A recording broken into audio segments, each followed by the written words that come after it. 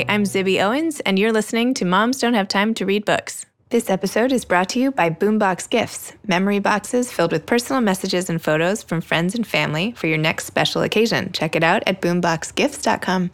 I am so excited to be interviewing Neil Pasricha, who is the #1 New York Times bestselling author of the Book of Awesome series, which has spent 5 years on bestseller lists and has sold over 1 million copies. He has also written the #1 international bestseller, The Happiness Equation: Want Nothing plus Do Anything equals Have Everything. And he's written a children's book called Awesome is Everywhere. One of the most popular TED speakers of all time, Neil is a frequent keynote speaker and the director of the Institute for Global Happiness. With degrees from Queen's College and Harvard Business School, Neil currently lives with his wife and sons in Toronto. Welcome, Neil. Thanks for coming on Moms Don't Have Time to Read Books. Thanks for having me, Zibby. This is seriously such a treat. As I was going through all the materials, I was like, I don't even know how to come up with the questions. There's so many things I wanted to talk to you about. So let's just start first with your book, The Happiness Equation: Want Nothing and Do Nothing equals Have Everything, which is your science-based, obviously. You know, this approach to happiness using positive psychology studies. I was actually a psych major, so this is particularly interesting to me. So you basically answered the question, what's the secret of happiness? And you have 9 major secrets. And in that, many other secrets. So that's enough of me talking. You tell me what the secret to happiness is. Well, the whole story is because you're a mom of 4, right? I am a mom of 4. You're a mom of 4. So I was a dad of 0 when my wife Leslie and I were coming home from our honeymoon. And literally on the plane, she's like, I don't feel well. I'm not feeling good. So we do a layover, a scheduled layover for 6 hours in Malaysia. She finds a pharmacy. She finds a place to lie down. We get back on the plane. It's a 12-hour flight home.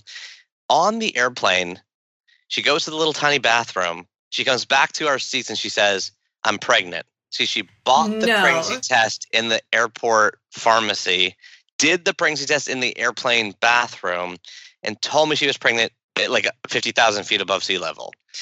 Now, why do I tell you that story? Because when I landed home in Toronto as a father of 0, and we just got married, I was like, oh my gosh, I'm going to be a dad in 9 months. So I then spent the next 9 months writing a 300-page letter to my unborn child on how to live a happy life.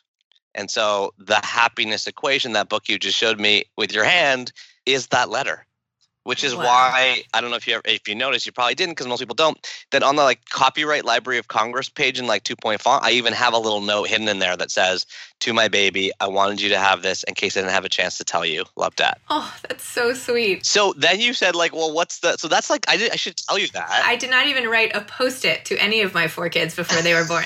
Now I feel terrible.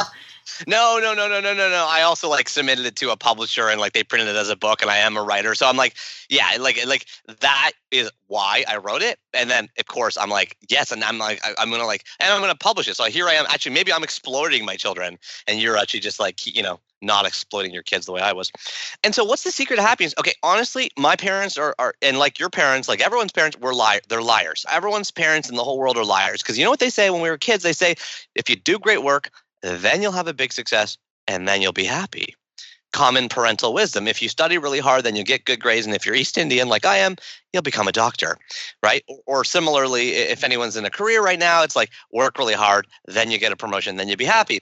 And when I tell people this, they're like, yeah, my parents said that to me. But I'm like, and don't you say that to your kids? And they're like, no way. I'm like, you don't say try to get into a good school. We want you to get a good job. We want you to say, of course you do. Every parent says that to their kids.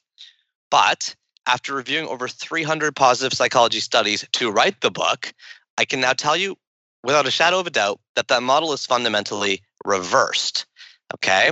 So actually, we shouldn't tell our kids, great work leads to big success, leads to being happy. We should say, being happy leads to doing great work, which leads to the big success. All the research supports this. What happens when you're happy and you walk into a workplace or you walk into a classroom? You're more productive, you're more creative, you have higher sales, literally everything goes up. And what happens if you're operating like that? Well, guess what? You're more likely to get promoted. You live a lot longer. Again, all the success stuff goes up. So the fundamental thesis of the happiness equation, the book, is a reversal of that, unfortunately, totally incorrect parental wisdom. Excellent. Well, it's good to see that it's turned on its head. My son the other day, he's in 5th grade, and he's like, he puts his head in his hand. He's like, you think my shot at Princeton is over? And I was like, oh my gosh, maybe I need to take you out of private school in New York. I was like, you're 11. Well, we got too much pressure. Kids It's a are lot too of pressure. much pressure. It is a lot of pressure. That's funny. Well, aside from turning it on its head, you had so much other really amazing advice, from tiny actionable steps like taking 3 walks a day, and just it was such a great manual for figuring out how to do that first part of your equation better. So anyway, as you know, it's an awesome book. Speaking of awesome, so your book series, The Books of Awesome, incorporate so many everyday reasons to be happy. Some of my favorites from your book were Bakery Air, Finding a Mixtape from Your Ex, Untangling a Really Big Knot. I'm going to say particularly in a necklace, because those like drive me bananas. Yeah, like can picture like the tiny coiled gold chains. Oh my gosh, that's like the bane of my existence. Just barely nudges out headphones. Yeah, you have to like push the, oh my gosh.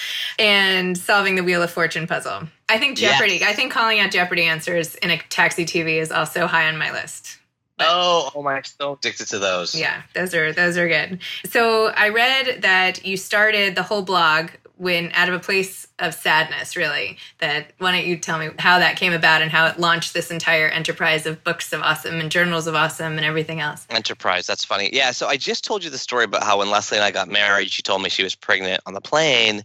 But if you go back kind of just over 5 years before that, actually what happened is my wife, who I was married to, not Leslie, told me she was not in love with me anymore, which was a total shock. We had just bought a house. We're planning to have kids. Oh, my gosh. And that happened just a few days before my closest friend took his own life.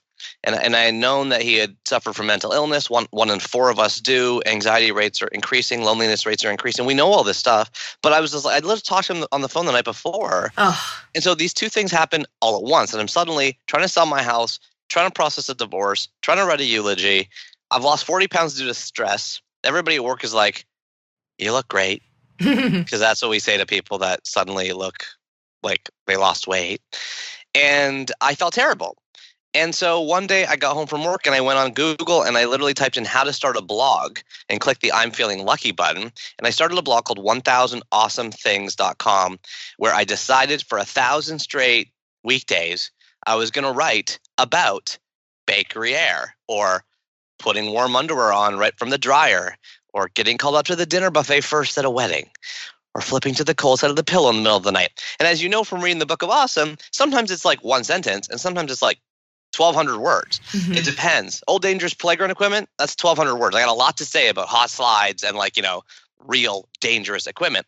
So I did that every single day for 4 years. The blog, won the, it sounds so crazy weird to say this, but it won the Best Blog in the World award at the International Academy of Digital Arts and Sciences, which I bet you haven't heard of because no one has. But I won this twice in a row. And then when you win something like that, just everyone, then all the literary agents and stuff said, oh, well, it's someone else said you're good, so I guess we should write a book about you. So then the book deals and stuff came, and that's where you got the Book of Awesome, the Book of Even More Awesome, the Book of Holiday Awesome, 5 Calendars of Awesome, 2 Journals of Awesome, and the App of Awesome. Click here to buy. And no, imitation gruel like Krusty the Clown. 9 out of 10 orphans can't tell the difference. And you also wrote a children's book, which my kids love. Awesome is everywhere. And literally, so I've gotten used to these books that you have to shake, like press here, whatever. Yeah. Your book, tap the magic tree. Exactly, all that stuff. And your book took that one step forward, where you're zooming with your finger as if it's like an iPad, which the kids loved. And then I was like, I feel like I'm on Candid Camera or something. I had to pick up the book when you said dive into the ocean. I'm like, okay, I think we're going like this. And I put it around. Then my daughter takes the book. She jumps under. Anyway, I love that even a book you turn on its head and somehow make the experience just a little more memorable and fun. So how did you come up with that? Well, this is so funny you say this, because I love how we're jumping all over timeline wise. So we kind of started in Neil's kind of gets married again, and that's where the happiness equation comes from. Then we went back 5 years before, where I got divorced and I lost my close friend, and I'm writing on awesome things to cheer myself up. And then flash forward now to when Leslie and I have our first child. Okay, we now have 3 boys, by the way, under 5 years old. Oh my gosh. Okay, as of the time of recording this. So we had our first child, and I'm like, oh, little kids, my son loves rain, and everyone else is put on a hat, put on raincoats, cover yourself with an umbrella. And he literally, it's one of his favorite things. He loves rain. He loves feeling it on his face.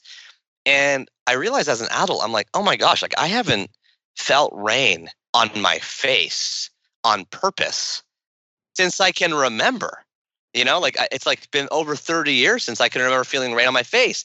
So why do I tell you that story? Because I was like, we're trying to teach adults how to meditate because anxiety is skyrocketing, depression is skyrocketing, loneliness is skyrocketing, suicide rates are skyrocketing. And we're like, hey, everyone, ignore the barrage of annoying ads and clickbait that is firing at you from every TV screen in the corner of every elevator all day.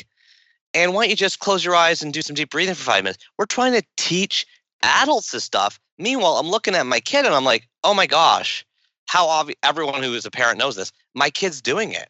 They're literally already accomplishing the ultimate Buddhist meditation. If you're standing outside staring at the sky, letting the rain fall on you and smiling, you did it. So the purpose of my children's book, which is called Awesome is Everywhere, is to help teach adults or children who have forgotten how to do this 5-minute sort of guided meditation to re-expose their senses to the simple things around you. The reader begins in outer space, as you said. You tap the earth, you therefore turn the page and zoom in. You tap the earth, you zoom in again. Turns out you're going to West Africa. You tap it again, you're going a little deeper. You get all the way down to like sea level. Then you flip the book over your head, you go underwater. So I'm saying, hold your breath, and you come back up, and I'm like, touch the sand, tap the sand. You go down to the sand on like a microscopic level, and then you eventually shake the book and zoom all the way back out. And how did this come about? Well, that's the story of why I wrote it.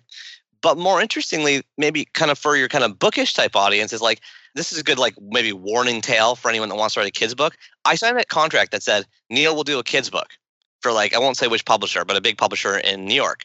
And then they said, okay, we got your kid's book outline done. It's going to be like $6.99. We're going to print it on like, newsprint, and it'll have like crossword puzzles and stickers. And I was like, that's what I want to do. They're like, well, that's what we want to do. I'm like, I want like a $22 like full color hardcover. Yeah. So we had a huge fight, and I ended up breaking the contract. And I eventually did the book I wanted to do on my own. And of course, once I had done it, like I partnered with an animation studio.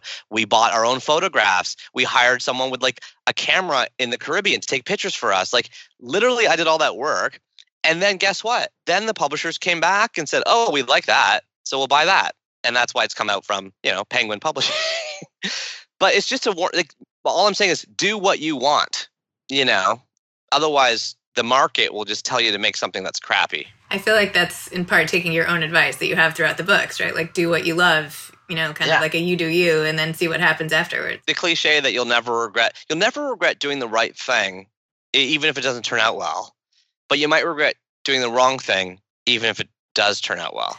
All right, I'm going to think about that for a little bit. You'll have to stew on the fact that you did it for the wrong reasons. If I had made a $6.99 crossword puzzle and sticker-filled book that sold 1 million copies, it would still be gnawing at me that the kids' book I wanted to do never got made. Whereas the fact that I made this book that was the way I wanted to, and by the way, they tell me it's the world's first ever interactive, hyper-realistic book in the world for children ever. Yeah.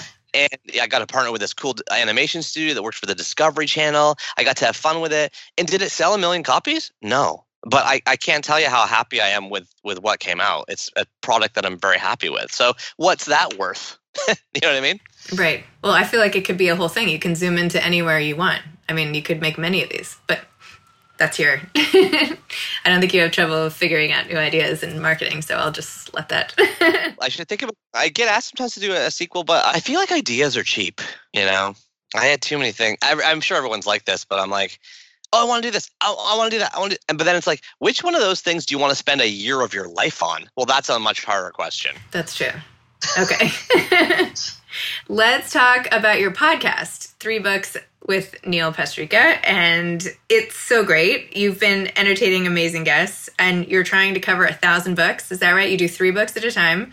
Tell me how you came up with this idea and your progress on this mission. My podcast is a good example of me just being crazy. So remember I told you I did that blog called 1000awesomethings.com.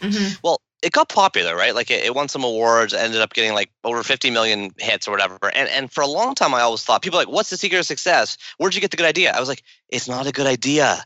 Everyone writes down stuff they like. And they're like, well, why was your blog so popular? And I always thought it was, oh, it's the awesome things. And then I realized later, honestly, Zibby, is that it's actually the 1,000. Because it was finite, the last day I wrote my blog, I had 50,000 hits, but I had to stop because I promised everyone I was only going to do 1,000. When you make something finite, in these days, it becomes more valuable. And the reason I believe that is because we live in an era of infinite choice now.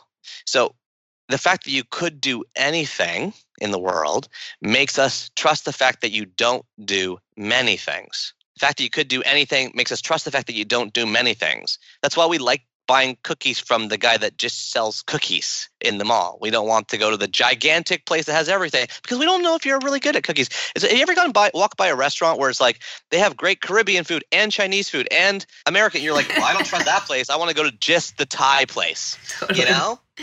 So I decided to copy my own model with the podcast. I was like, oh, I did 1,000 awesome things. Let me try to find the world's 1,000 most formative books. How would you go about doing that? Well, there are books actually already printed saying like 1,000 best books to read before you die, blah, blah, blah. But I'm like, every time I pick up one of those books in the bookstore, Zibby, I'm like, who the heck are you? Like, like, why should I believe your opinion? And so my idea is I've decided to interview 333 of the world's most interesting and inspiring people I can find. I've promised myself that I will publish one new chapter of my show on the exact minute of every single new moon and full moon for 333 straight lunar cycles, which takes me all the way up to September 1st, 2031 at 5:52 in the morning, which will be my last full moon. I'm literally have it all planned out. And I know because I said I'm crazy. And then, of course, what happens in between each chapter? Well, that's the 2 weeks where I get the guests 3 books. I literally read all 3 books. I fly to them. So next week I'm flying to New York to interview Malcolm Gladwell. I fly to him. I sit down with them. And then I say, oh, Malcolm, I read The Blind Side by Michael Lewis, which, by the way, spoiler alert, is one of his 3 books. It's in my head because I just finished reading it. And I say, well, here's what I picked out of this and tell me how it affected your life and why should everybody read it and who would this be good for? And we open it up. But while one day I'll do Malcolm Gladwell, okay, the greatest thought leader alive or whatever, the next day I'll also do the world's greatest Uber driver, a guy with a 4.99 rating and 5,000 rides, who, by the way, is a fascinating interview. And as always, I did it in person. I did it in the back of his Uber. It was a $95 ride, but it was worth it for the amazing recording. I flew down to Key West and I interviewed Judy Blume, which, by the way, I don't know if you know this. Judy Blume, who's 81, runs a bookstore. You knew that because you run a books podcast, but like most people are like, what do you mean she runs a bookstore? I'm like, no, she stands at the cashier, like she stands at the cash register. She's like, can I help you? And you don't even realize like that's Judy Blume. That's the bookseller at Books and Books in Key West, Florida. For anyone listening that's on a cruise ship right now or is driving around Florida, go to Key West, Florida, get Judy Blume to sell you a book. She would happily do it. And so why am I doing this? Why am I crazy enough to do this? Because I genuinely want to read the 1,000 most formative books in the world. And I believe there's many problems with the book industry, I believe, but one of the biggest is they print too many books. In English alone, 500,000 new books are published by the big 5 publishers a year, another 500,000 via self-publishing. And if you do the math, there's over 200 million books available on Amazon. So I'm like you, like your show, like we're always looking for ways to, in an era of infinite choice, trust someone's curated list that we can sign on to. And I don't trust Amazon. Like when I see an algorithm that tells me what to read, I don't trust it because I know they're getting paid to tell me stuff. Okay, I went on like a gigantic rant there, but that's the premise behind my podcast, 3 books. I love that. That's so cool. Now I'm going to be like looking in the back of all the taxis, seeing if like you're going to be popping up, interviewing different taxi drivers, and you never know. Never know. I'm looking for interesting people. That's the thing, like it's not about fame. Right. I sat beside a guy on a plane recently who's a son of he's a gigantic rapper, and I looked him up and he's like 5 million followers on Instagram, blah blah. And like I traded phone numbers with this guy. He was coming to Toronto. I said, who do you hang out with in Toronto? He's like, I don't know anyone, just Drake. It's like, okay. But then I was like, this guy might be good for my podcast. I was like, oh, do you read books? Are you like a book lover? He's like, nope. And I'm like, damn, that guy is not qualified to be on my show. Whereas I met these 2 Mormon missionaries, they're 2 teenage boys. They're both 18 years old, away from their family for 2 years on a Mormon mission. Of course, I met them because they like that's their job, is to knock on people's doors. I started talking to them. I'm like, wow, that's a fascinating point of view. So I interviewed them. That's excellent. And guess what their number one most formative book was? The Bible? No, the Book of Mormon. Oh, the Book of Mormon. But I knew nothing about it, so it was a great conversation.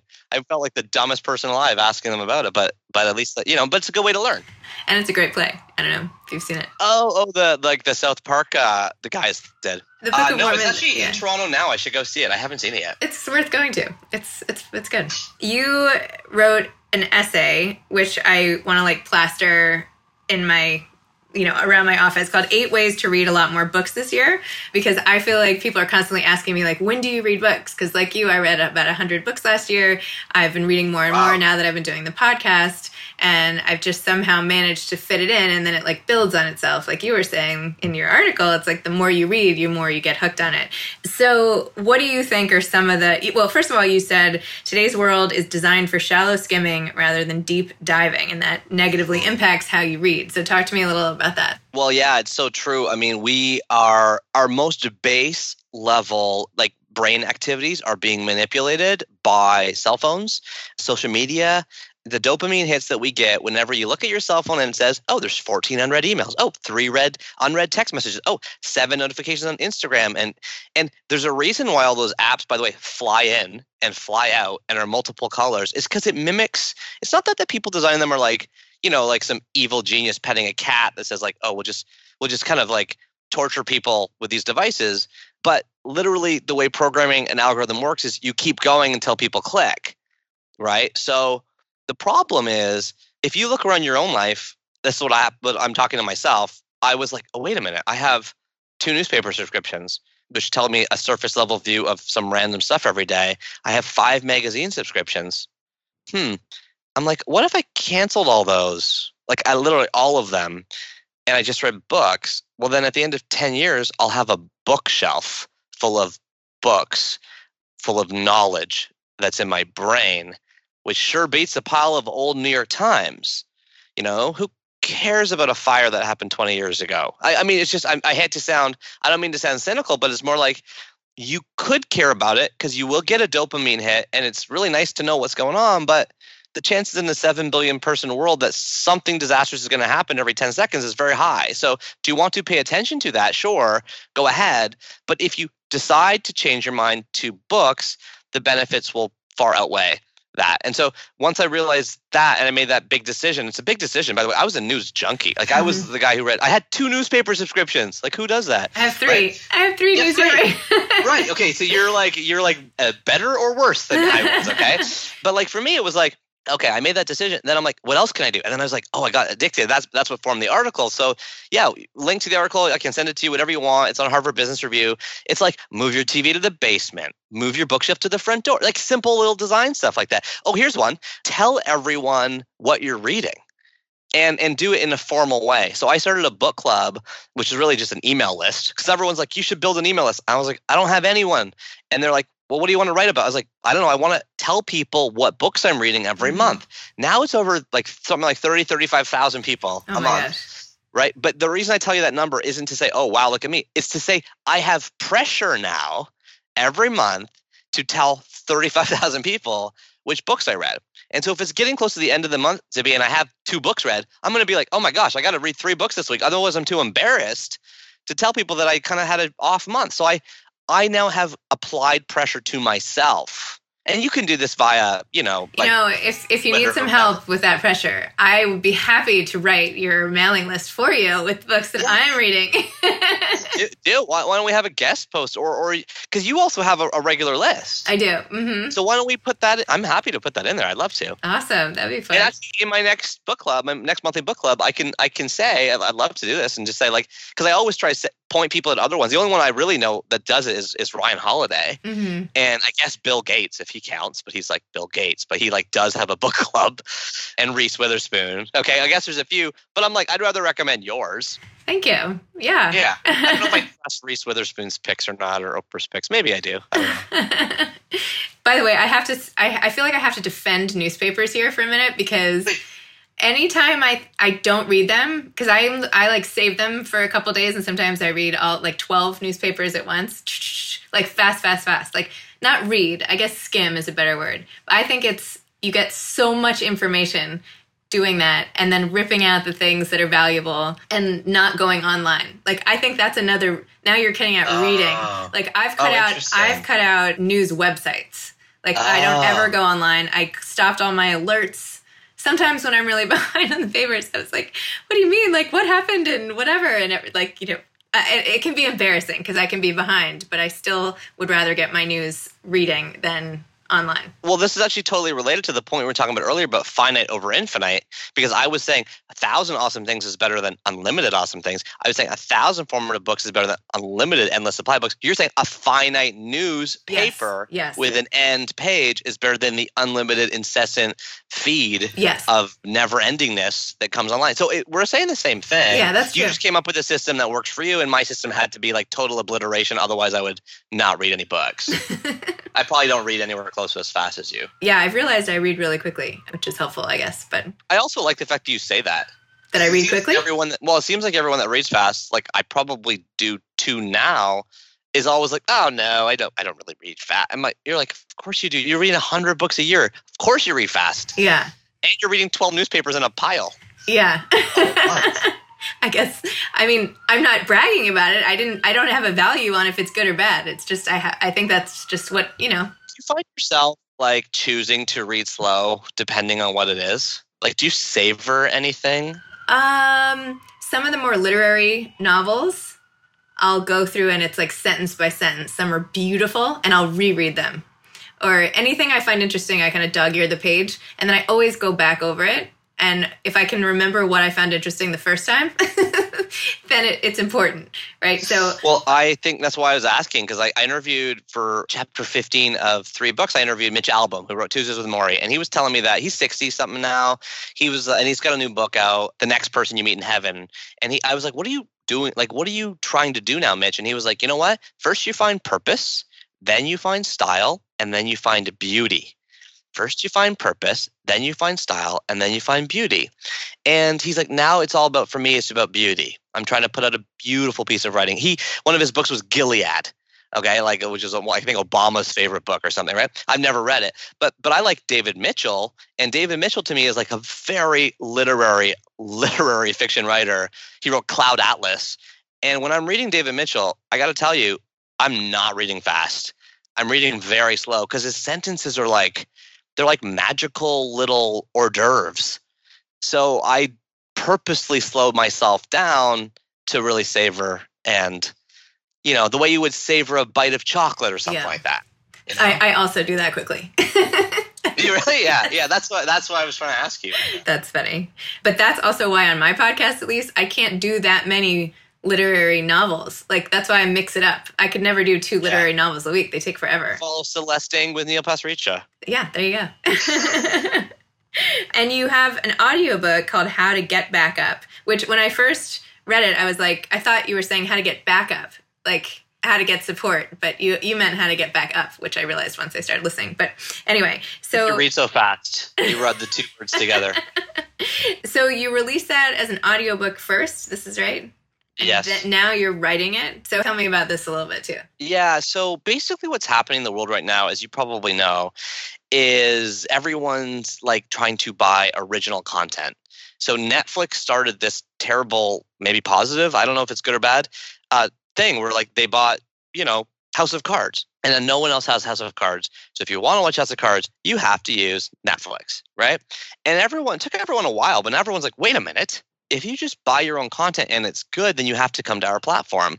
Why am I telling you this? Because Audible is in one of these arms races right now as the largest audiobook company. So they're approaching authors like me, luckily, and I think tons of others. Like I think Michael Lewis has an Audible original and Adam Grant has an Audible original. And like who doesn't? They're kind of becoming content hounds. And so I was approached and someone said, like, what do you want to write about? And I was like, honestly, the thing I want to write about is a memoir. I want to write my life story is like my family history. My mom, kind of fled East Africa while a dictator was ruling. My dad's from a very poor, I was passionate about it and they're like, cool, write it. So I did. And it's how to get back up. I purposely paused. And that's the memoir. And I got to read it in the sound booth, and my dad came down, and he's like, there's cameos in it. And it was just like, honestly, a lot of fun. And now you say, are you writing it? Okay, here's what happened. So then Simon & Schuster bought the rights to the book after, and they were like, we can't sell this. This isn't a book. This is like a memoir. I was like, yeah. But they're like, you're not famous. Like, we want to read like Clinton's memoir, not like Neil Pasricha's. Who's Neil Pasricha? So I was like, well, what about like Mary Carr? She wrote The Liars Club. They're like, well, that's like 1 in a million. So I'm like, well, what do people want? They're like, they want what you wrote with the happiness equation, like a cogent, a sort of coagulated little package with thoughts and wisdom and a little model. So I totally, completely, forever have changed that book. It is now completely mutant is not, what's the word? Morphed? Mutated? Mutated, thank you, into something totally different. The new book is coming out on November 5th of this year. It's called You Are Awesome: 9 Secrets to Building Resilience and Living an Intentional Life. I guess the original Yogurt Culture is that memoir. It has evolved into something wholly different and unique with a totally different structure, a totally different framing. And it's a book I'm very proud of and very excited for, but it bears no resemblance to the thing, the Audible thing. This is part of what happens in publishing. It's like every time you go through a step, it's like the whole thing changes. The resilience book sounds fantastic, but I would rather read the memoir but not have it be an audiobook. So what do you do for people like that? Like, I don't want to listen, but I want to read that. Like, do you have a copy? I'll email you the Word doc. I guess I was just wondering what Audible was doing in that case. Like, Audible should, well, anyway, they've done a good job. But Audible should start a print publishing unit. Readable. Readable, exactly. I'll call them next. I know we're almost out of time. Talk to me for 2 seconds about the Institute for Global Happiness. How awesome is that? Okay, here's why I started the Institute for Global Happiness. So anyone listening, if you want to email me, all my contact, everything's at globalhappiness.org. Okay, so I always tell people it's just Neil at globalhappiness.org. I always love hearing from people that listen to podcasts. But anyway, turns out that we're not that happy. Okay, let's start with that. Even though we live in the most abundant time ever in human civilization, we live longer than ever, we are healthier than ever, we're more educated than ever. I mean, ever in history than ever now. But we're not that happy. Loneliness rates have doubled. 40% of us live alone. Anxiety rates now 1 in 3 college students have clinical anxiety. 1 in 3, are you kidding me? 1 in 4 of us have mental illness. Suicide rates are rising. What's going on? And so I look into the research and I discover that it turns out that the place that we are the unhappiest also happens to be the place that we are spending the most time.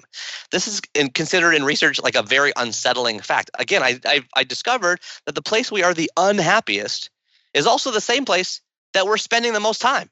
And it is work. It's work. For the vast majority of people, it's work. Only 8% of people, according to Gallup, are engaged in their jobs. Okay, so the Institute for Global Happiness is meant to give free resources, free tools, it's all free. You don't charge for anything on there. The only thing we charge for in there is me flying to you to give a speech. And me flying to you to give a speech pays for everything else, right? Because that's expensive, but there's only one of me. But if I fly to you to give a speech and you pay me, that's why the website's free, the resources are free, the articles are free, the mailing list is free, everything's free. We're giving people tools inside companies to help increase happiness in the workplace. That's the entire mission and purpose. So cool. I love it. So any advice to aspiring authors? Oh my gosh. So many thoughts. The biggest piece of advice I will ever give is also secret number 9 from the happiness equation. Because I had a bit of a when I wrote that book, because the Book of Awesome was just like old dangerous playground equipment, warm underwear, the cold side of the pillow. Like it was just like stuff. And then happiness equation, I'm like, I'm an authoritative figure. I'm like telling you what to do. And I'm like the whole time I'm doing that, I don't know if you could tell my writing style, like I'm a bit uncomfortable with that. So my very last, because I'm like, who am I to tell you what to do? The guru model presupposes that you are walking up to a guru for advice, and that's the problem. You actually need to come up with the change for yourself in order for it to be effective, right? So the guru model is a sabotage of itself. So I decided in the last secret of the happiness equation, which is the advice I'm going to give you now, to make the final secret: don't take advice. I found an amazing quote from the 1800s by Charles Varley that says, when we seek advice, we are really seeking an alibi. When your fifth grader is saying, I won't get into Princeton, what he's actually saying is it okay if I don't, or is it okay if I do? He's seeking to confirm something inside himself that he may or may not already believe. Have you ever asked somebody, oh, where should I live? Or where should I work? Like, they're going to tell you where they should work or where they should live, or at least through their brain and their lens. So you're just hoping that it agrees with the thing inside you.